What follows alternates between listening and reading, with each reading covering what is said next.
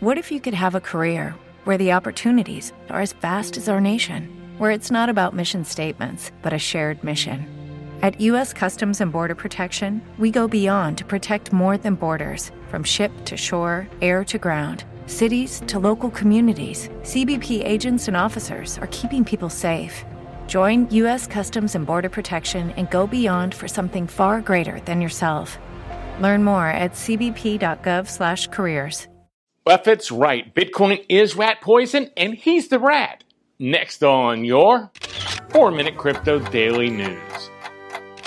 Today's show is from a post by Rick D. at NewsBTC and brought to you by BitBlockBoom.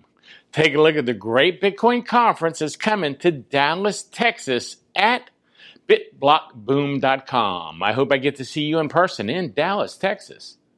As part of a typical media appearance, Max Kiser has once again claimed that Bitcoin will outperform every other asset on the planet and in relatively short term, and justified his stance by arguing that big names from finance in New York and Chicago are desperate to get into the industry, but to do so, they must first buy up masses of Bitcoin to allow them to offer futures and other typical financial products associated with traditional markets. Max stated they're going to ramp this all the way up to a much higher price before they launch these future products.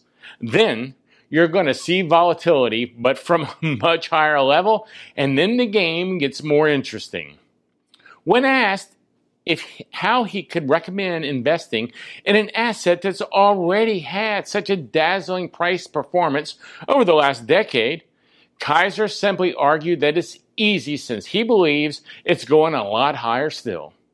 He gave a projection of prices more than 10 times their current level in the medium term.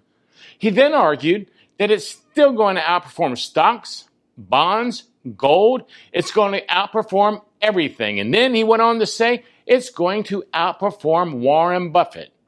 You know, Warren Buffett famously compared Bitcoin to rat poison. You know that. Warren is still the rat, according to Max. Jamie Dimon is the rat.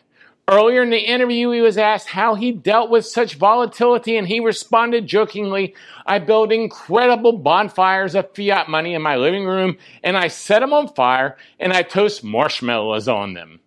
Now, let me know your thoughts on what Max has said in the comments, and please remember to subscribe at 4minutecrypto.com/subscribe for a new episode every weekday. Take a look at BitBlockBoom for the Great Bitcoin Conference I'm bringing to Dallas, Texas.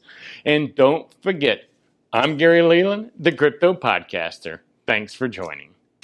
Brought to you by the CryptoPodcaster.com network.